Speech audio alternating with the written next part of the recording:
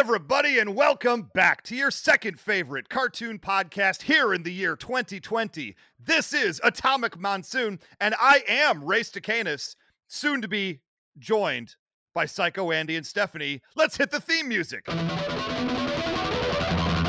It's time for Atomic Monsoon with your hosts, Josh. Hashtag Die Hard is a Christmas movie. Psycho Andy. Hashtag Die Hard is not a Christmas movie. And Jedi Stephanie. Hashtag I don't care, Die Hard is a great movie. And now, it's Atomic Monsoon.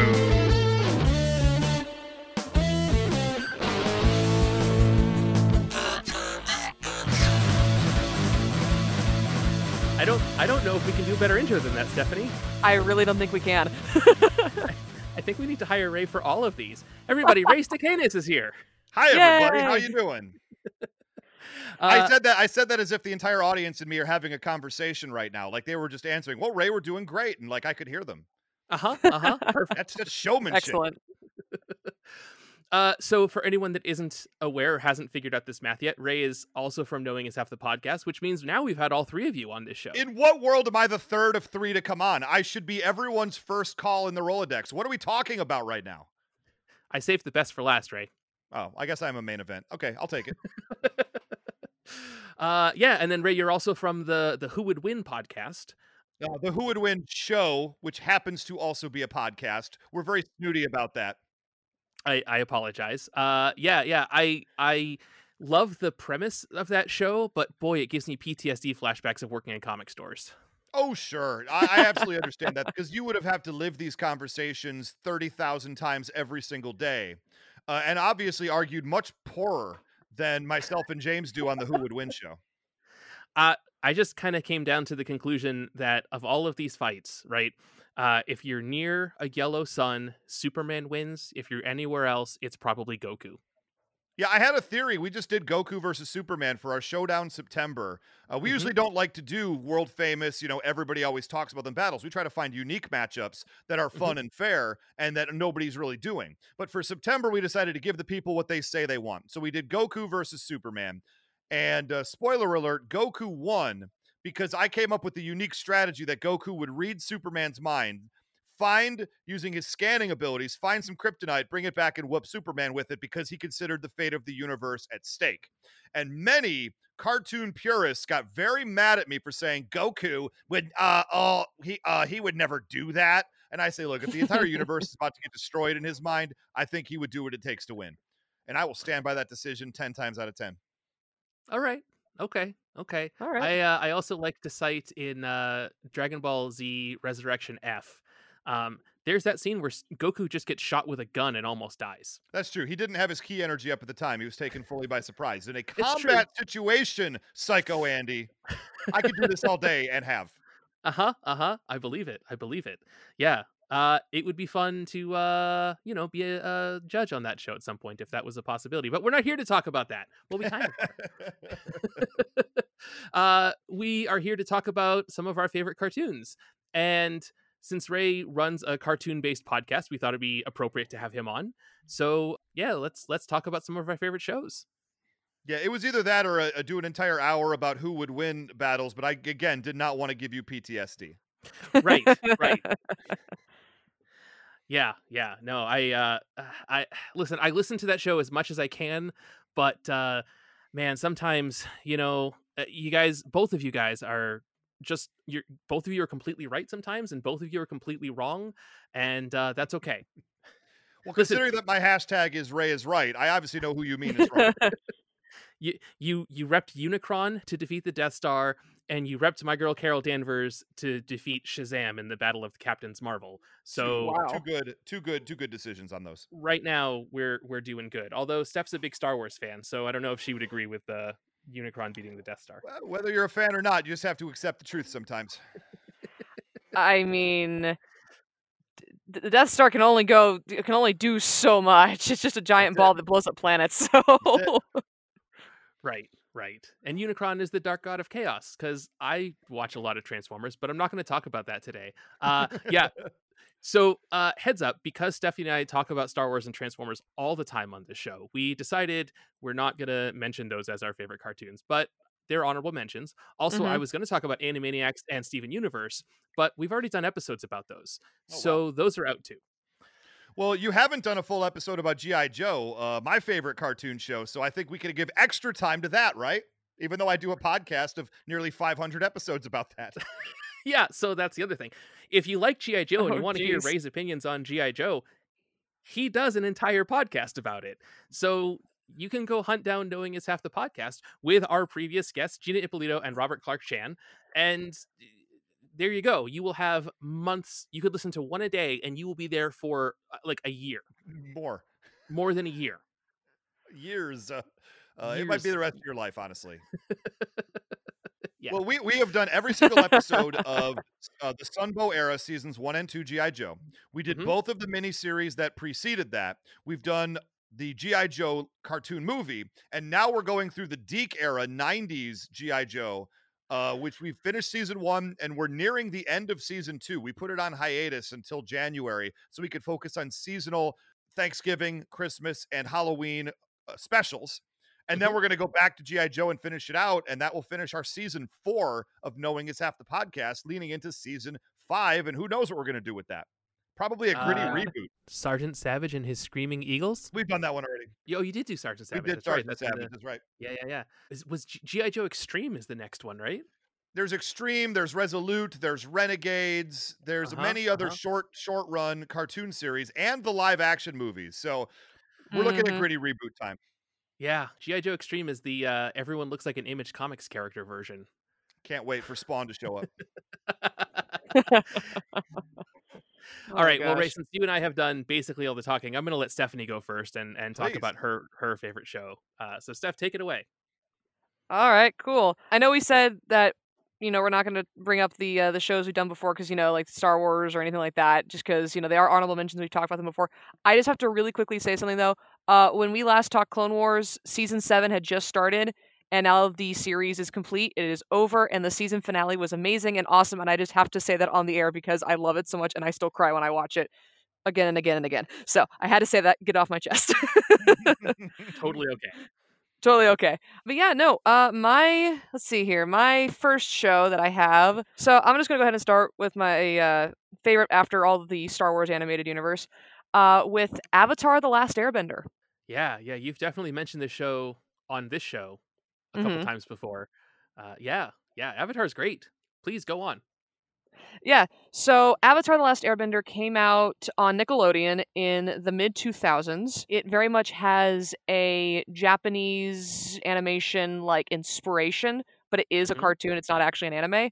And it is only 3 seasons long, and it follows Aang, who is, for those of you that don't know, that didn't sit and watch it on Netflix when it came out earlier this year, it's about Aang, who is the last airbender of a tribe of air nomads, so people who use, who can bend the air to their will. And he meets a waterbender named Katara and her brother Sokka in the South Pole, and together they journey across the world to pretty much take down the Fire Lord, end the 100-Year War, and bring peace. Because the Avatar has been gone for 100 years, and Aang is the Avatar who can wield all 4 elements: earth, air, fire, and water. And along the way, we get amazing, really funny characters like Toph, who's a blind earthbender.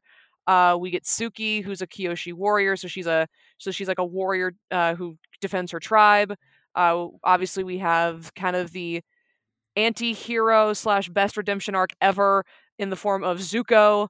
And then, of course, the villains in the form of Azula and Fire Lord Ozai. And I know like a lot of these names are just words I'm throwing at at some of you, but go check it out, guys. It's on Netflix. It's 3 seasons. It's so worth it. There it is. And I would add, we did Aang the Airbender on an episode of Who Would Win versus Storm, the Omega level mutant of the X-Men. Interesting. No Who won the spoilers, battle? but if you'd like to go, I will not spoil it on this, but if you would like to go and check that one out, it is right there in, I believe it was season 1. I could be wrong. These seasons all meld together at this point, but there's only two to pick from. It shouldn't be hard to find if you're looking for it. So you can always go to whowouldwinshow.com or check out our podcast feed if you are interested in that type of thing.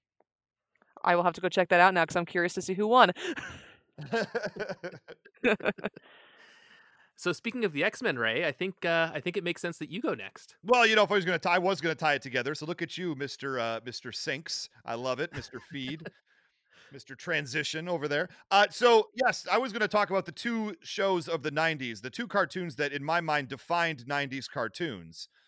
And that would be X-Men the animated series and Batman the animated series. Both, huge superhero type properties, and both started in the early '90s, if not even like the very end of the '80s, if you count Pride of the X-Men, which maybe I shouldn't. But Yeah. but both of those series are both just so known for their high quality. Paul Dini, who went on to write a whole lot of other Batman comics and lore, was the chief brain behind Batman the animated series, which brought us a whole bunch of new characters and a whole bunch of expansion of characters, such as Mr. Freeze. He really, although the Mr. Freeze name was started in the 1966 Batman Adam West series, believe it or not, that's where they first started using the term Mr. Freeze. The entire character and his backstory really started getting developed to make him the top level emotional super villain that he is. And you can totally understand where the guy's coming from. But all of this was from the Batman animated series, as well as the creation of Harley Quinn, who is a fantastic character of her own, is now retconned into all this stuff. And I love the fact that this show brought so much more Batman mythos to the table that was so good. We all just immediately accepted that it had always been there, even though it had not. And that is so utterly amazing to me. On the other side, you have the X-Men animated series from the Lewalds, who are both absolute geniuses in their own rights as well. Julia Lewald, actually, I'm going to keep wrapping it. Julia Lewald came on the Who Would Win show and judged an episode of season 1 for us. Yeah, she did. Let's see which episode she did. Harley Quinn versus Black Widow. That was the episode that she did. Another excellent episode of our show from season 1, and she was an absolute marvel. It was like sitting in front of a deity in front of me as I'm sitting here screaming and shouting and making my case for Harley Quinn. And another good one to check out if you'd like to. I'm going to keep plugging the show. I don't care. Yeah. Why not? We're here. And this all ties in in one way or another, weirdly enough. It's all fresh in my mind just from that. But look, the X-Men animated series, it took a lot of the storylines from the comics. It took a lot of the characters from the comics and kind of put them together in a different and unique way. And it kept working because very few cartoons, especially at that time in the early 90s, were doing kind of episodic content where one episode led to the other in a long arc of a storyline. Usually it was one episode and we're done. Maybe you get a two-parter if they think they got something extra to say. But X-Men the animated series is, what if we just do an entire storyline through an entire season?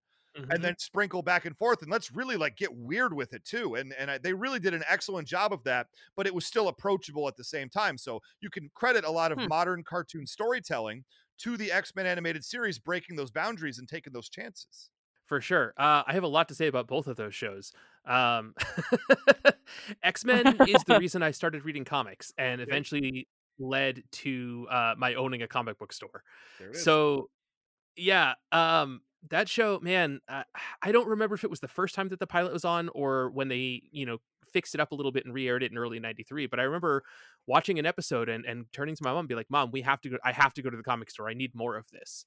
And it was magical. The other thing about that show that's pretty great is it's the only time I would say that you could have watched a superhero, any of the Marvel or DC based series on television and then gone to the comic store and felt like you didn't miss anything. All of the characters had their current comic book look at that time, right? Batman was, like you said, they re-edited Mr. Freeze, they introduced Harley Quinn, all of that show was let's distill it down to the most basic versions of these characters and figure out what makes them work. Whereas X-Men was just let's just do what they're doing in the comics right now.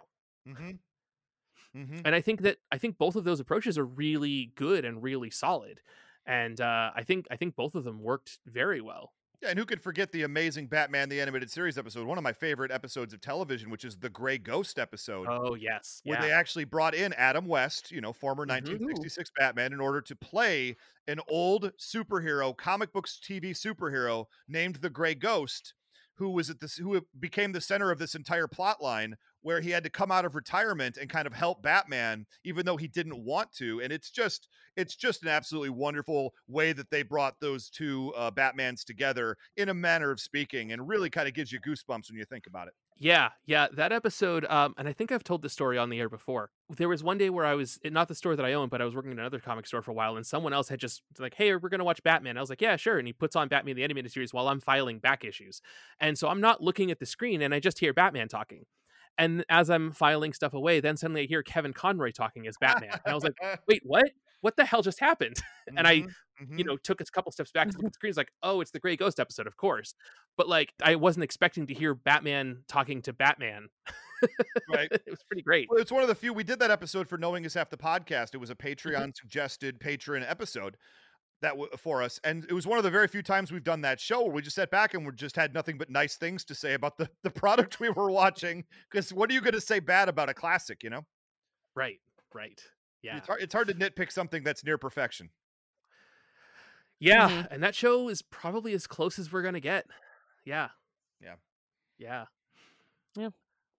Is it my turn next? I guess It my is your turn. next. Yeah. Coming off Batman. I'll allow it. Thank you. You're so gracious. So this is a newer cartoon, and the only one from this century, I think, that's on my list. I recently was introduced to and kind of fell in love with the new Harley Quinn cartoon, which I wasn't expecting to. You know, one of the things about working in a comic store is you kind of get sick of hearing the same sorts of things and no offense, running into kind of the same sorts of fans over and over again. And the kinds of people who will say that Deadpool and Harley Quinn are their favorite character tend to be the kind of people that I don't want to be friends with, right? Again, I'm sure they're perfectly nice people, but we tend to go different ways. And so that kind of soured me on both of those characters. I'll add to that. Please, like, you know, anybody who tells you Rick and Morty is their favorite show almost assuredly does not understand Rick and Morty, and is probably not someone you want to talk to at length. Right. Yeah. That's another show. It's not on my list because I'm working my way through it because, it's all of the fans of that show are just so loud and wrong about. But that show is so good. It's probably the best science fiction animated we've gotten since Futurama. So that's what kills me about having such a weird fan base. And sorry, all you Rick and Morty fans who stood in line getting raging outside of McDonald's for Szechuan sauce. Y'all a bunch of Jerrys who don't understand the show. Yeah, I'm not going to disagree with that at all. I'll take the heat so you don't have to. That's fair. I mean, yes, I disagree with that. Send angry letters to Ray. Please. I need the attention. Yeah. No, but Harley Quinn, the Harley Quinn cartoon's a lot of fun. One of my friends who I trust, actually Dana Shope, who we had on this show several months ago, he suggested it to me and was like, dude, you got to check this out. You're going to love it. And I was like, but it's Harley Quinn. Okay. All right. And I was like, I'll watch the first couple episodes. And it was really good. And I really like that they've made Clayface like this absurd Shakespearean actor. Poison Ivy is just so nonchalant about everything, and she's like, I don't care, I just want to save some trees through the entire show. Bane just coming around wanting to blow up everything is fantastic. And I mean, Harley's voiced by Kaylee Cuoco from The Big Bang Theory, so there's something for people who are fans of that show, I guess. I don't know, the whole thing is a bunch of ingredients that I probably shouldn't like, and they all come together into a delicious stew that I really enjoy. And I'm kind of excited to find out that they announced season 3 recently. Great. Yeah. Seasons 1 and 2 are on HBO Max. They were on the DC Universe streaming app. That whole thing is changing in January, where it's just going to be the digital comics outlet, and they're renaming it like DC Infinite or something. And all of the DC shows are moving to HBO Max sometime next year. So I think most of them are up there right now anyways, which makes sense. Warner Brothers owns all of that stuff. So why not consolidate all the streaming stuff to one place? But yeah, it's a lot of fun. And I don't have anything bad to say about it. Well, why would you? These are your favorite cartoons. Right. We'll get to our most hated cartoons later. That's fine. Yeah. The one thing I will, because we tend to be more of a family-friendly podcast, I will warn that the Harley Quinn cartoon is very rated R. There's a lot of F-bombs. There's a couple C-bombs in there from a rather misogynist character who is a villain. But there's some language and a lot of blood. So, for the kiddos, maybe be warned or, get away with something. One of those two. I mean, it's on Yeah. HBO Max. What do you want? Right. Right. They're not hiding it. Yeah. So, yeah. Steph, what about what's another show that you like? I guess we could kind of stick with the superhero kind of thing and owned by Warner Brothers and Cartoon Network. And also, I think is oddly enough on HBO Max. This is a show that was on Cartoon Network, I think, in the 2009 to like 2000 like 12-ish era. It was around there. It was like a couple seasons long. But it's Ben 10 Alien Force, which is the sequel series to the original animated one called Ben 10, about a kid who pretty much has a watch that allows him to turn into different like aliens and then fight, alien crime, on the planet Earth over the summer. But in Ben 10 Alien Force, it takes place roughly based off the timeline, like several or so years after the original series. So Ben is no longer like this little like 8-year-old kid who just happens to have a superpower watch. Now he's like 15, 16 years old and is in high school and trying to live his life, and his grandpa goes missing. So he teams up with his cousin and his old flame and rival Kevin Levin, and just together they all kind of go and they gather up all these kids who also have superpowers, and it's like, yo, let's fight some aliens and find Grandpa Max. And I ran across this show one night on Cartoon Network during their like Friday night, are you seeing this lineup that they had with Clone Wars and Batman Brave and the Bold and Secret Saturdays and Young Justice and all those shows.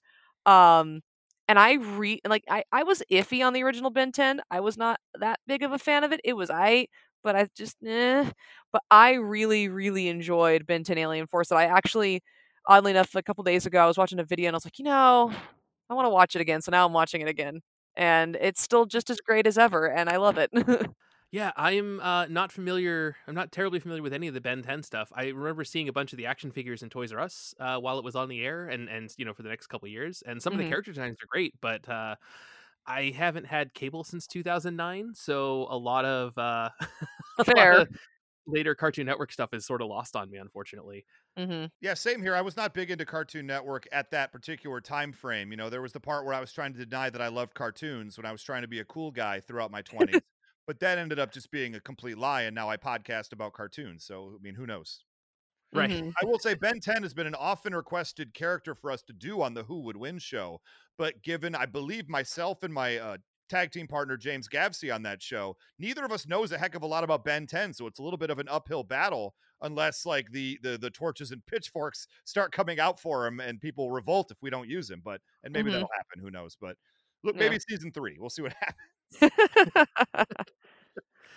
Yeah. But I mean, like, I have nothing bad, again, nothing bad to say about the show. Like everything, the bits I have seen about it all seem like, yeah, and that's a show by Men of Action, right? Yep.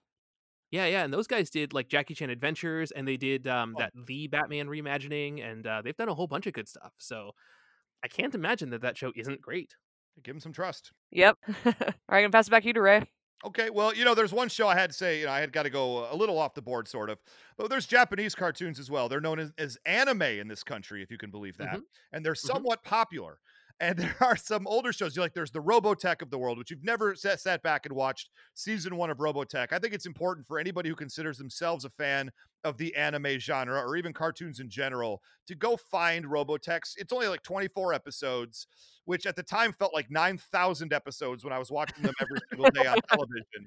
I couldn't Yeah. believe when I looked back not that long ago and saw that season 1 was only 24 episodes. And I was like, well, that's not true because I watched it for like 7 straight months on TV. I swear to God, memory is a funny thing. Highly recommended. Season 2 is complete garbo, unfortunately. So, and I hear season 3 got it back, but I was already off the train. But season 1 is brilliant. But the show I want to talk about, the Japanese show, is the Lupin the Third animated television show. Now, they've made several different iterations, several different seasons of it, and they're all really fun and good in their own way. You've got season 1, which is sort of an origin story. It's a lot darker in tone, a lot grittier. There's more killing in that, and people are a little bit less humorful than you would expect out of a series such as what it is, because what Lupin the Third is, it's the story of Arsène Lupin the Third. And he is the grandson of the gentleman thief Arsène Lupin from French novels of the early 1900s. And so they kind of play it ahead so that he's this gentleman thief who goes out and has a strong code of honor, but also is trying to steal the great treasures of the world and is constantly being pursued by Interpol or Inspector Zenigata, is often his primary antagonist in these episodes, with the exception of whatever the person he's trying to dupe or trying to reveal the dupe of in some cases, and generally trying to do good for the world and good to himself, and usually just ends up doing more good to the world than for himself because he often does not end up with the treasure because it's not the right thing to do.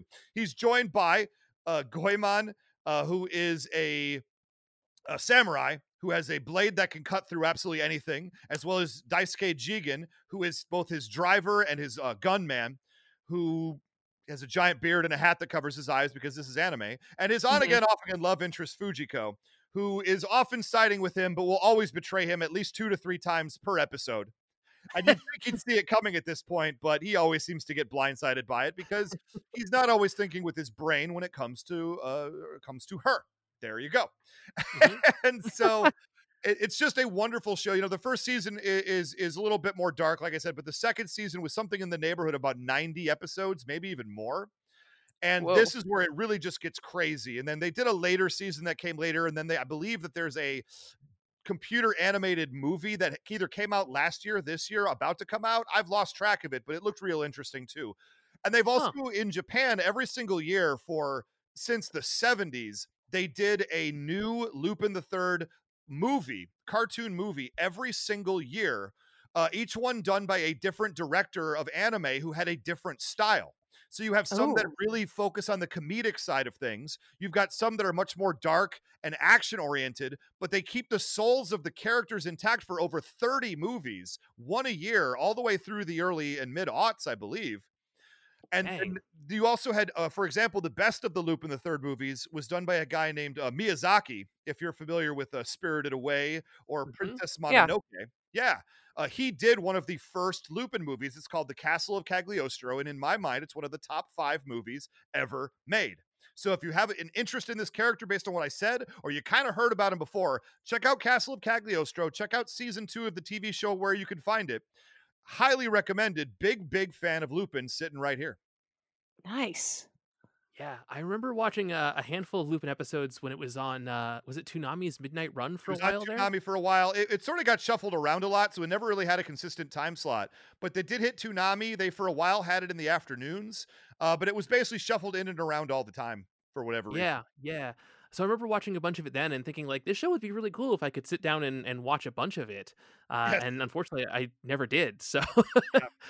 but I have a lot of respect for it. I mean, it's a show that's lasted forever. I didn't realize that there was a movie every year, but I knew that there were a ton of movies about it. So that's pretty great. Yeah, it's very prolific in what it's been able to put out there. Maybe not, some of these One Pieces of the world, there's like 500 episodes, sure.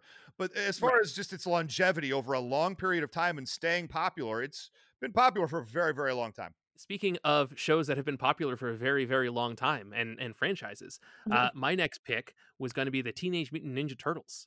Ooh. So if the X-Men cartoon isn't the thing that got me into... I mean, the X-Men cartoon is the thing that I say got me into comics. But that wouldn't have happened if not for the Teenage Mutant Ninja Turtles. And they wouldn't have existed if not for the X-Men. So that's a nice, weird, vicious cycle of... creativity. But yeah, so at this point we're on like the 5th Ninja Turtles cartoon and the 6th Ninja Turtles television show, because there was that weird live action one by Saban in the mid-90s that was just garbage. I'm sorry if you like the Next Mutation, it's not a good show. This podcast is not for you if you liked that live action trash. Yeah, that's about right. I'm going to talk about the original. I really also like the 2003 cartoon. I haven't watched all of the 2012 one, but that's also really solid. Rise of the TMNT isn't for me, but that's fine. But I've been, during this lockdown this year in 2020, I've been rewatching a bunch of episodes of the original 1987 Ninja Turtles cartoon, which originally aired the week between Christmas and New Year's in 1987. So almost exactly 33 years ago. Oh God, I'm old. And I kind of feel like everyone knows who the Ninja Turtles are at this point. So, they're a bunch of turtles who have learned ninjutsu from their rat sensei. And they're all named after Renaissance painters. What the hell? And man, it's interesting going back and watching this old cartoon because Ray, like you said, I mean, there are, I think there's like 193 episodes of that show, and I have them all on DVD because that's the level of nerd I am. But there's some stuff that like I only remember, like I distinctly remember a handful of them, and it turns out all the ones I remember are from the first 2.5 seasons, and which it comes out to about 25 episodes. um, so I don't know. I don't know what happened there, but like I remember, so that this is the series where Baxter Stockman was the Caucasian scientist who gets turned into a fly, and I remember that lasting for years. It turns out he gets transformed halfway through the second season, and the first season's only 5 episodes long. So he's transformed into a fly like 10 episodes into the show, and I was like, really? It was that fast? Okay. That show, it's a who's who of voice acting. We have the late James Avery doing the voice of the Shredder, Uncle Phil from Fresh Prince of Bel-Air, Rob Paulson as Raphael, Cam Clark as Leonardo, Townsend Coleman as Michelangelo, and Barry, oh god damn it, Barry, he's really just known as one name. Barry as Donatello. I'm gonna edit in his name here in post because that's terrible that I can't remember. But yeah, and then Leo and Don also voiced Bebop and Rocksteady throughout that show, and it lasted 10 years. It lasted longer than most people remember. 10 seasons for any animated show is forever, unless you're The Simpsons. So yeah, the reason anyone knows who the Ninja Turtles are is because of this cartoon. Oh, by the way, Andy, yeah, Barry Gordon. Barry Gordon. I was gonna say Barry Gibson, and that was not correct. And but that would have been a lie. Yeah, and I didn't want to spread false information on this podcast. Just some opinions that people might disagree with. Thank you. Yeah. So the roundabout thing about this is because I was such a Turtles fan for so long, my dad ended up getting me some of the graphic novels, which turned out to be the original black and white Mirage graphic novels, but the colorized versions of them. And I got those for Christmas one year. And that was the first time where I was like, oh, comics are fucking cool. Mm-hmm. And like, so that happened around the same time that the X-Men cartoon started. So it was sort of a 1-2 punch as to why my life ended up the way that it did. So thank you, Kevin Eastman and Peter Laird, for having my life turn out the way that it did. Yeah, that's what's wild about that is that cartoon is so whitewashed and it's so kid friendly and ridiculous, quite frankly, that when you start looking at the actual stuff that it's based on. So I was such a fan of that in the early 90s as a kid. So I ended up getting the first of the comic book trade paperbacks. So what you're referring to, it's real beat up right now, but I still have it, as well as the Teenage Mutant Ninja Turtles role-playing game from Palladium, the creators of Heroes Unlimited, what is it, Ninjas and Super Spies, I think. Is that the one? Yeah. And they did all these the exact same system for all of these. And this is where I found out things like Baxter Stockman was whitewashed for the cartoon for no good reason, as far as I'm concerned. That was really upsetting when I found that out.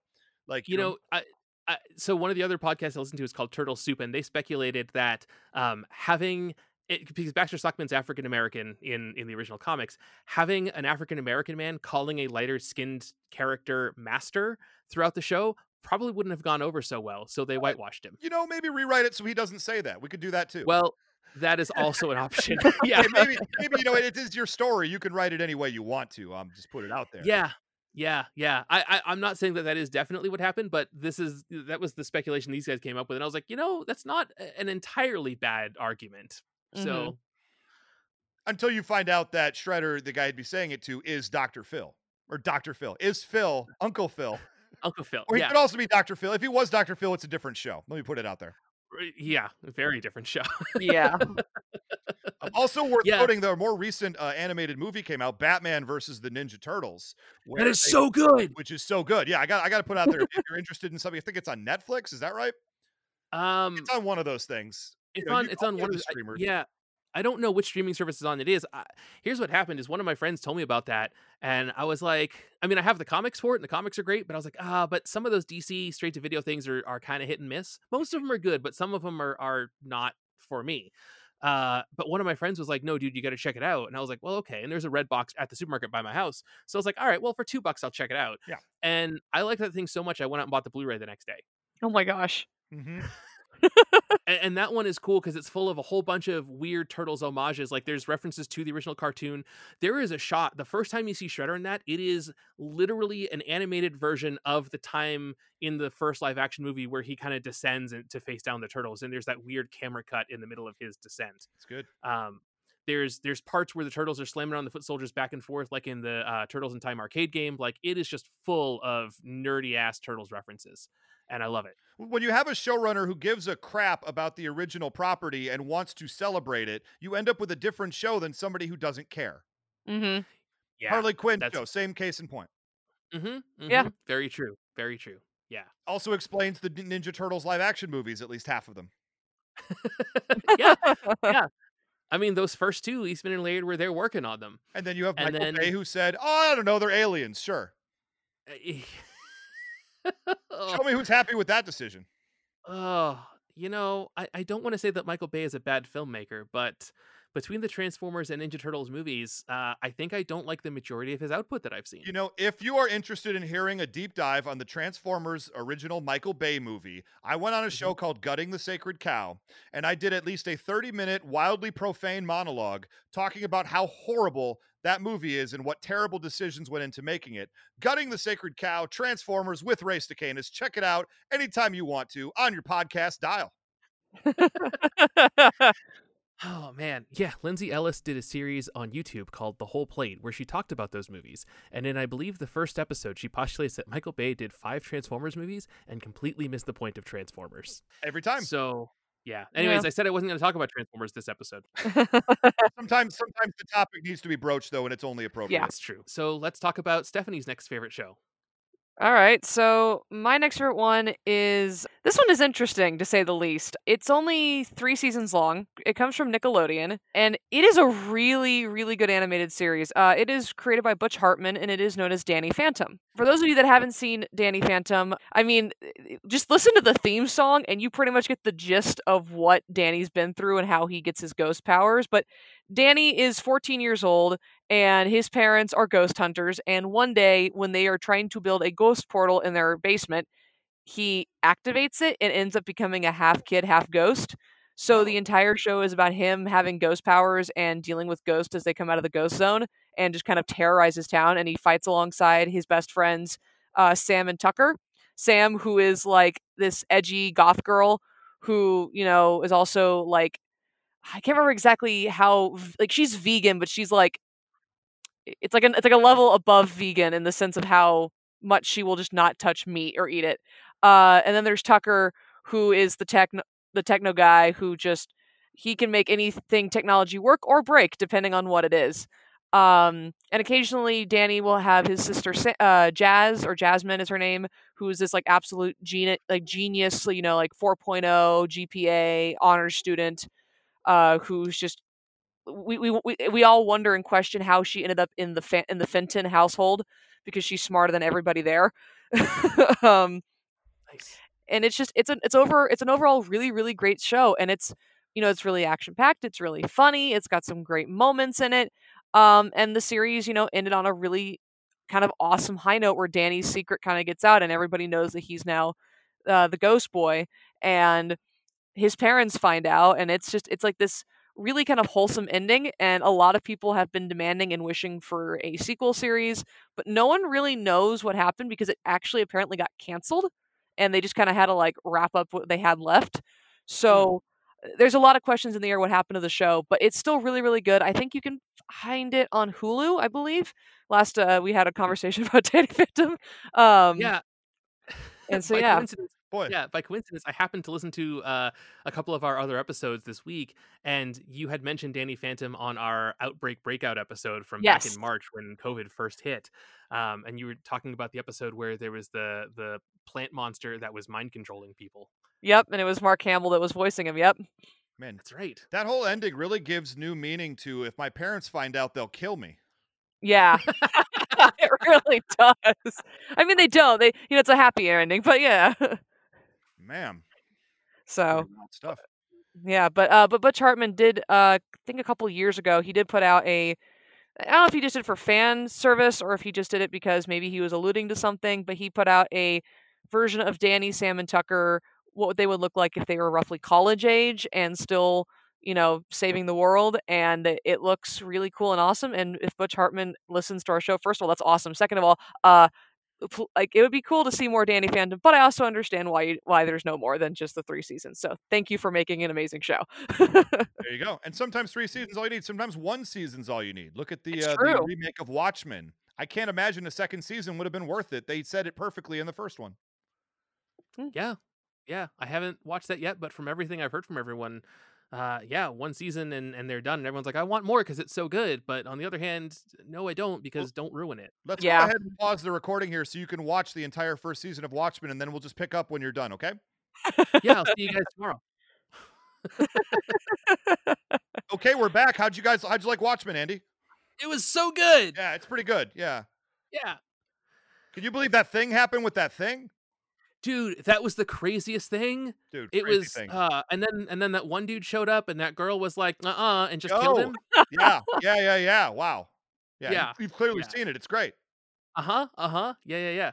Well, I'll go ahead and do my next show here. You know, I was going to go, we have time at the end here. I'll talk about some wild, crazy shows we've done on Knowing Is Half the Podcast. But there's one other thing. I got to bring more attention to the Adult Swim shows because these are all just so wonderful. Mhm. You know, and some of the more adult-themed ones, not like adult like that, but more just like mature themes. So you got like the BoJack Mhm. Horseman's, which is magical. You have which is also very depressing. Every single season of that ends with me just feeling like I've been punched in the gut, which is good. Any cartoon that can make you feel something, holy crap, what a great job. Rick and Morty, as I mentioned before, great show, bad audience.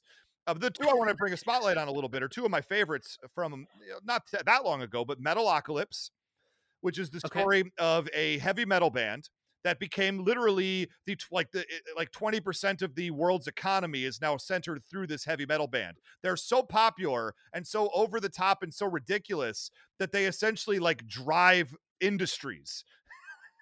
And they also accidentally, battle evil, whether they're really intending to or not. And it's every single season that goes by heightens kind of where they're at.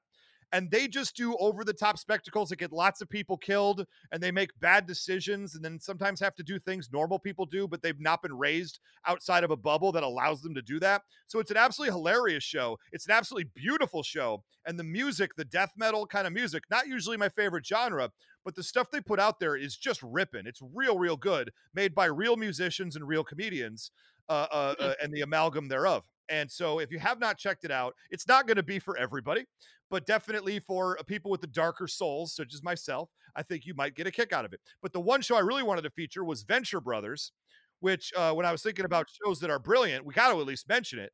Now it's gone in, I think, the 7th season. I'm not exactly sure, but the great story with that is they thought they had somewhere in the neighborhood of, I believe, 10 episodes to tell the story of the previous season. So they opened with and it had been a long time between the seasons. And so they opened with a 2-parter like event. And then they were like, cool, we put this out there like 6 months before the rest of the show came out. So they start working on the episodes, working on the show, and there was a miscommunication somewhere because they thought they had 10 episodes, but Cartoon Network said, no, your first 2 were the ones we just made 6 months ago. So they ended up having 8 episodes or 7 episodes or whatever the heck it was, but there were supposed to be 2 more for them to wrap up their arc. But they'd already built it so high, there was no way to wrap it up. And when they found out there was like 1 episode left in the season, so instead of wrapping it up poorly, they just stopped where they would stop at that point and said, if you give us another season, we'll wrap up this arc and start another. Oh my God.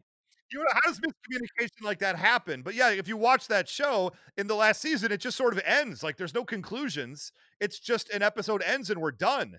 And you like literally, I was there trying to watch it on, I want to say Hulu. And I was like, yeah, but where's the next one? Oh, there is no next one. And that's when I found out about this crazy story. So, but Venture Brothers tells a story. It's a throwback to Johnny Quest. It's a throwback to 60s superheroes culture. And it tells a story of Dr. Thaddeus Venture, who is a son of a great scientist. He was sort of the sidekick in the Johnny Quest, if you will. And he grew up to be more of a pill popper, still a genius, but he really has no drive to do a lot of things outside of feed his own ego and his own habits. And he's got 2 twin clone sons, spoiler alert, and Brock Sampson, played by the immeasurable Patrick Warburton, who is like a former special ops guy who keeps the whole family alive. And they constantly do battle with a number of different supervillains, most notably the Monarch, who is a butterfly-themed supervillain who has it in for Dr. Venture, and they all prescribe to a series of rules because all the bad guys are in the same union together, which measures how they're able to do things and which lines they're able to cross. And it's the Guild of Calamitous Intent. So there's a whole lot of just really fun interplay with just adult systems in the real world, limiting heroes and supervillains from doing what they do and the consequences for stepping over the line and the wild adventures that everybody takes along the way. It's just a really, really fun show that really goes deep into character development. Even the minor characters all get their moments, much like Futurama did, where they get to kind of bring them to the surface, tell their stories, and then they go back to being a minor character, but they're always around. And it's one of the best world building shows. Like I said, Futurama is what I consider like an ultimate world building show where every season built on previous seasons and expanded the entire universe. Venture Brothers does the same thing. So by the time you're done with it, there's like a bazillion characters, but you know who all of them are deeply and you give a crap about them. So definitely suggested. If you haven't done a lot of the Adult Swim stuff, that's a great place to start. Yeah, All I'm right. gonna have to spend more time with Venture Brothers. I haven't watched a ton of it. I've seen a handful of episodes here and there, and I've always enjoyed them, but I've never sat down to watch all of them. So It's real smart. It's real smart without like beating you over the head with how smart it is. You know, it's like a sublime smart. yeah, that's great. I want to talk about something really dumb now. Please. Okay. Okay, so this show is King Arthur and the Knights of Justice. Oh, wonderful show. Sure. Yeah, so this show has maybe the best, most rocking theme song of any show in the 1990s. And I say that knowing that people love the X-Men cartoon theme song. I don't care. King Arthur has a better theme. And they're written by the same guy, so okay. Whatever. Like, not that big of a deal. So King Arthur and Knights of Justice, I remember just watching cartoons on Saturday morning, and I'm watching this show, and the theme song hits, and I'm like, okay, so it's Merlin and then King Arthur and then football players. What's going on? And the first episode details the premise of the show, which is the evil Queen Morgana and her warlords have kidnapped King Arthur and the Knights of the Round Table. And so Merlin uses his magic to travel through time to recruit a replacement team of knights. And this team of knights that he recruits are a professional football team called the Knights, and their quarterback is named Arthur King. And so Arthur and the Knights travel back to Camelot to work with Merlin to try and rescue the original King Arthur and the Knights of the Round Table. Oh my gosh. It is like the dumbest concept for a show, but it's so stupid that I can't help but love it. The show was created by Jean Chalopin, who is the guy that founded Deke Entertainment before Andy Hayward came in and turned it into what it became. And it was like the first thing that he worked on, one of the first things he worked on after leaving Deke. And it only lasted 2 seasons. It doesn't have a proper ending. It was just one of those things that was made to sell toys and sold some toys. But I just... It's one of those shows that people are like, what's one of your favorite shows? I can't help but bring it up because A, nobody remembers it, and B, everyone who does only has vague memories. I did manage to find and track down the official DVD release, and the box art for the official DVD release looks worse than the bootleg DVD boxes. Wow. Oh my gosh. I'm pretty sure that for the official release, Golden Entertainment actually just pulled screen caps from Google and plastered them on because like the logo's pixelated, the screen caps are all low res and everything. And it's like, you have the video here. You could have gotten better screen caps of your own show. Yeah, but that would require money or someone caring. It looks like someone's kid that had a hacked version of Photoshop just put this thing together for them. Which may or may not be the truth. Like, listen, I'm a graphic designer. I've put out some stuff that doesn't look good. I understand that, you know, it's not always easy to make these things, but boy, sometimes, you know, a second pass is worth taking. So, Yeah. Anyways, that show's not streaming anywhere. I think there are some episodes on YouTube if you want to track it down, but I think the DVD release is like $12 on Amazon. So if you are at all curious about this bizarre concept of a show, check it out. It's fun. Awesome. Yeah, we watched an episode of that for Knowing Is Half the Podcast because of the theme song purely, and it is definitely a program.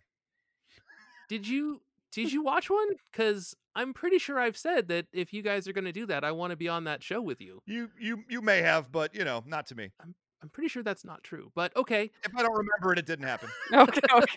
Okay. I don't remember. I don't know if you guys have ever released that episode because I don't remember seeing it at all. But Interesting. yeah, I could be thinking of something completely else too. I could be wrong, but maybe I am. Maybe I'm not. I know that last Thanksgiving I tried to get on your show to do an episode of that, Right? and We you weren't guys recording all, for like that month. yeah, you guys all big timed me, and we're like, nah, you don't have enough. Who cares? When you're big time, you get to be big time. I mean, I don't know what to tell you. Fair enough. Fair enough.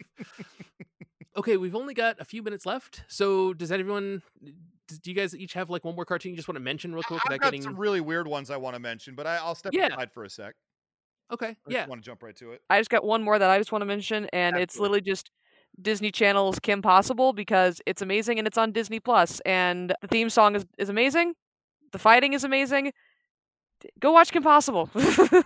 Yeah. I really enjoyed Kim Possible when that was on. Yeah, that's a good show. Everyone should watch that. Mhm. Also, Will Friedle from Boy Meets World does her best friend Ron. Yep. So that's great too. Yeah, I was thinking of Jason the Wheeled Warriors. That's the one we did. Not King Oh. Arthur and the Knights of Justice. I got him twisted, and I'm like, I know we did it pretty recently, but no, I Yeah. had the wrong show in my head. Okay. Jason the Wheeled Warriors was definitely a program. Jason the Wheeled Warriors also has a theme song by Chaim Saban and Shuki Levy. This is So why I got confused. yeah, those guys did most of the cartoon theme songs that are in your theme song throwdown, actually. Yes. So I fully expect that Shuki Levy is going to win that thing, regardless of what show it actually One is. way or the other. Yeah. My other last hit is Cartoon Planet, which was the origin story of that show is Ted Turner was watching Cartoon Network one day, saw Space Ghost Coast to Coast, and said, why don't we have a version of this that's kid friendly? And so they made a version that Space Ghost, Zorak, and Brack like sitting around singing songs and reading fake letters from their fans. And it's completely absurd. It's the height of like 90s absurdist cartoons. I remember that. I'm a big fan of Space Ghost Coast to Coast. I remember seeing it. I'm like, I don't really know what this is, but it's super enjoyable. Yeah, unfortunately, they use a lot of clips that Time Warner no longer has the rights to. That's a So problem. they can't release it on home video at all. But every episode is on YouTube as of like last week. Oh, great. Yeah, so Cartoon Planet is just absurd.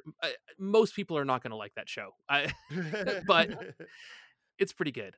So Ray, what other fun nuggets of joy have you? I have got you a guys handful talked here. I'll about? give you little blurbs about. Just shows that maybe you didn't know existed. I'm going to start with Super President. Super President's one of the worst cartoons of the 1960s. The premise of this is that you have a superhero who has the ability to change his own molecular structure into whatever substance he wants: smoke, water, lead, radiation, whatever the heck it is. But his secret identity is he is the president of the United States.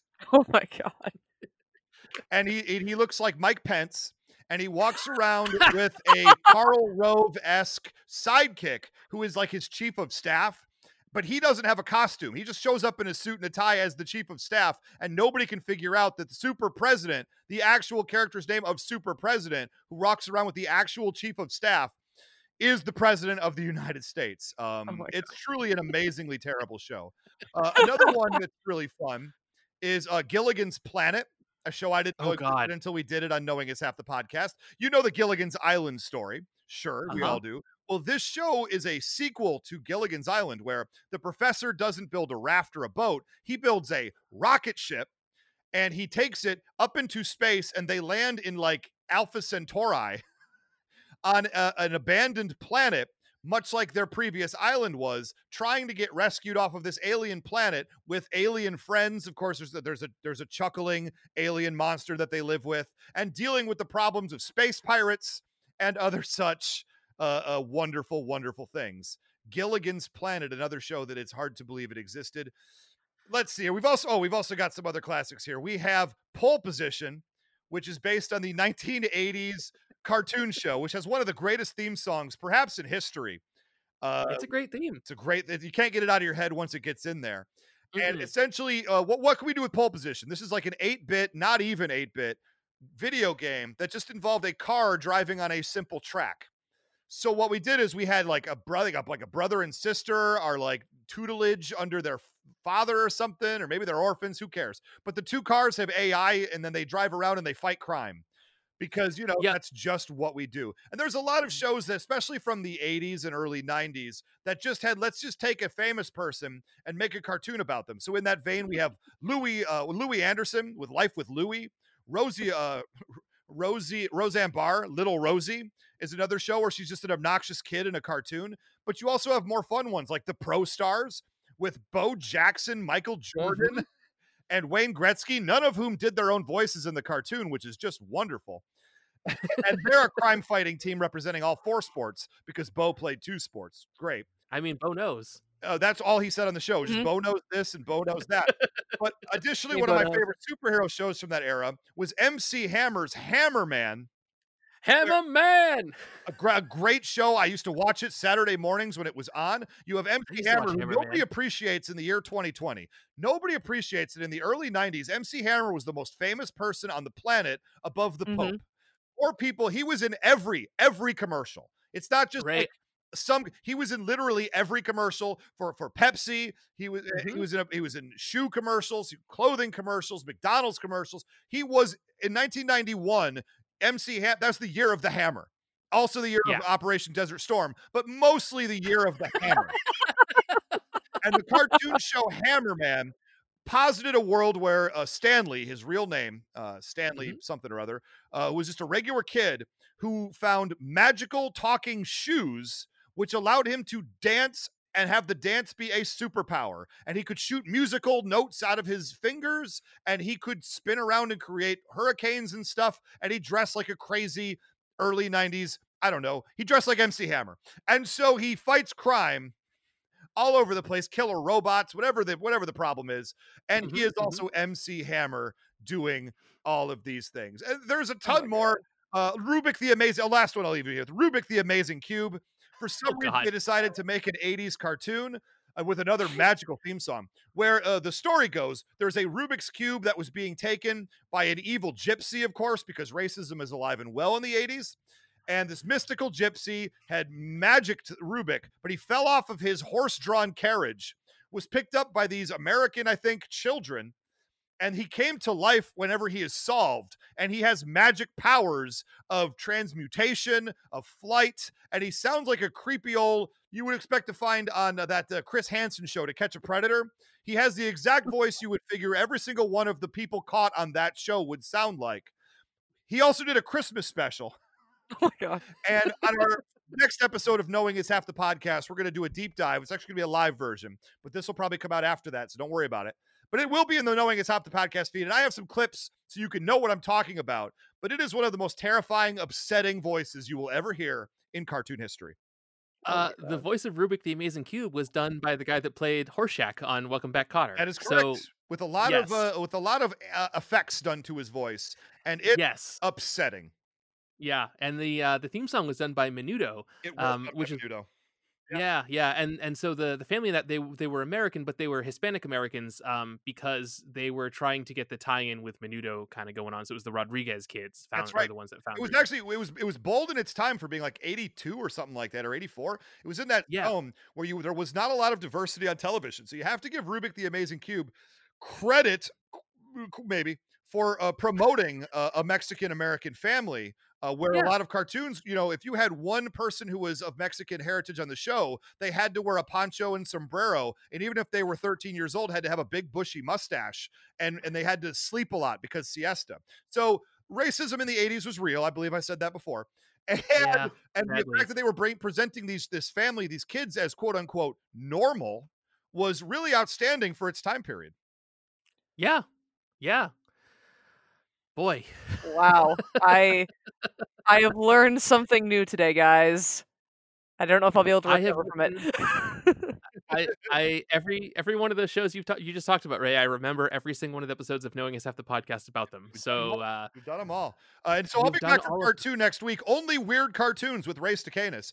I'm excited for this opportunity, guys. I appreciate it because I could go again for 5 more hours. Let's go. Oh my God. Yeah. Unfortunately, Atomic Monsoon is ending. We've only got 2 episodes left. So can I just keep talking even if we're not recording? Certainly. Yeah, probably will. Yeah. I don't doubt it. All right. So Ray, so if people do want to hear you keep talking, where can they find you? Well, you can find my other 2 programs. You can find Knowing is Half the Podcast, where we talk about 80s and 90s cartoons. For the most part, we kind of expanded our boundaries a little from time to time, but we really feature 80s and 90s cartoon. We try to pick some bad ones. We started by only doing G.I. Joe, which was the primary idea for the show, and then we started running out of G.I. Joe, so we started thinking, what else can we do? And we found out our formula works for any weird cartoons of the 80s and 90s, and we just enjoy talking around and about them. Good times. Also, the Who Would Win show, which is a big time deal. It's got new video shows coming out soon. We're working with Twitch and YouTube to do big live shows, and Cool. video shows. It's going to be a lot of fun. And we're kind of putting that production together for that. So breaking news here on this show. Wow, I haven't even talked about this on the other shows. That's what we're going to be doing with that. Hopefully, as we start season 3 in January, as season 2 is coming to a close with it being December, we decided to do seasons based on years. You can go to whowouldwinshow.com or find us wherever you podcast. Just look up the Who Would Win show and look for the one with my name on it, Ray Stakenas. It's a red and yellow logo. You can't miss it. Should be near the top. And we debate superhero battles and character battles, based on comics, sci-fi, video games, TV shows, whatever the heck whatever their characters are interesting to talk about.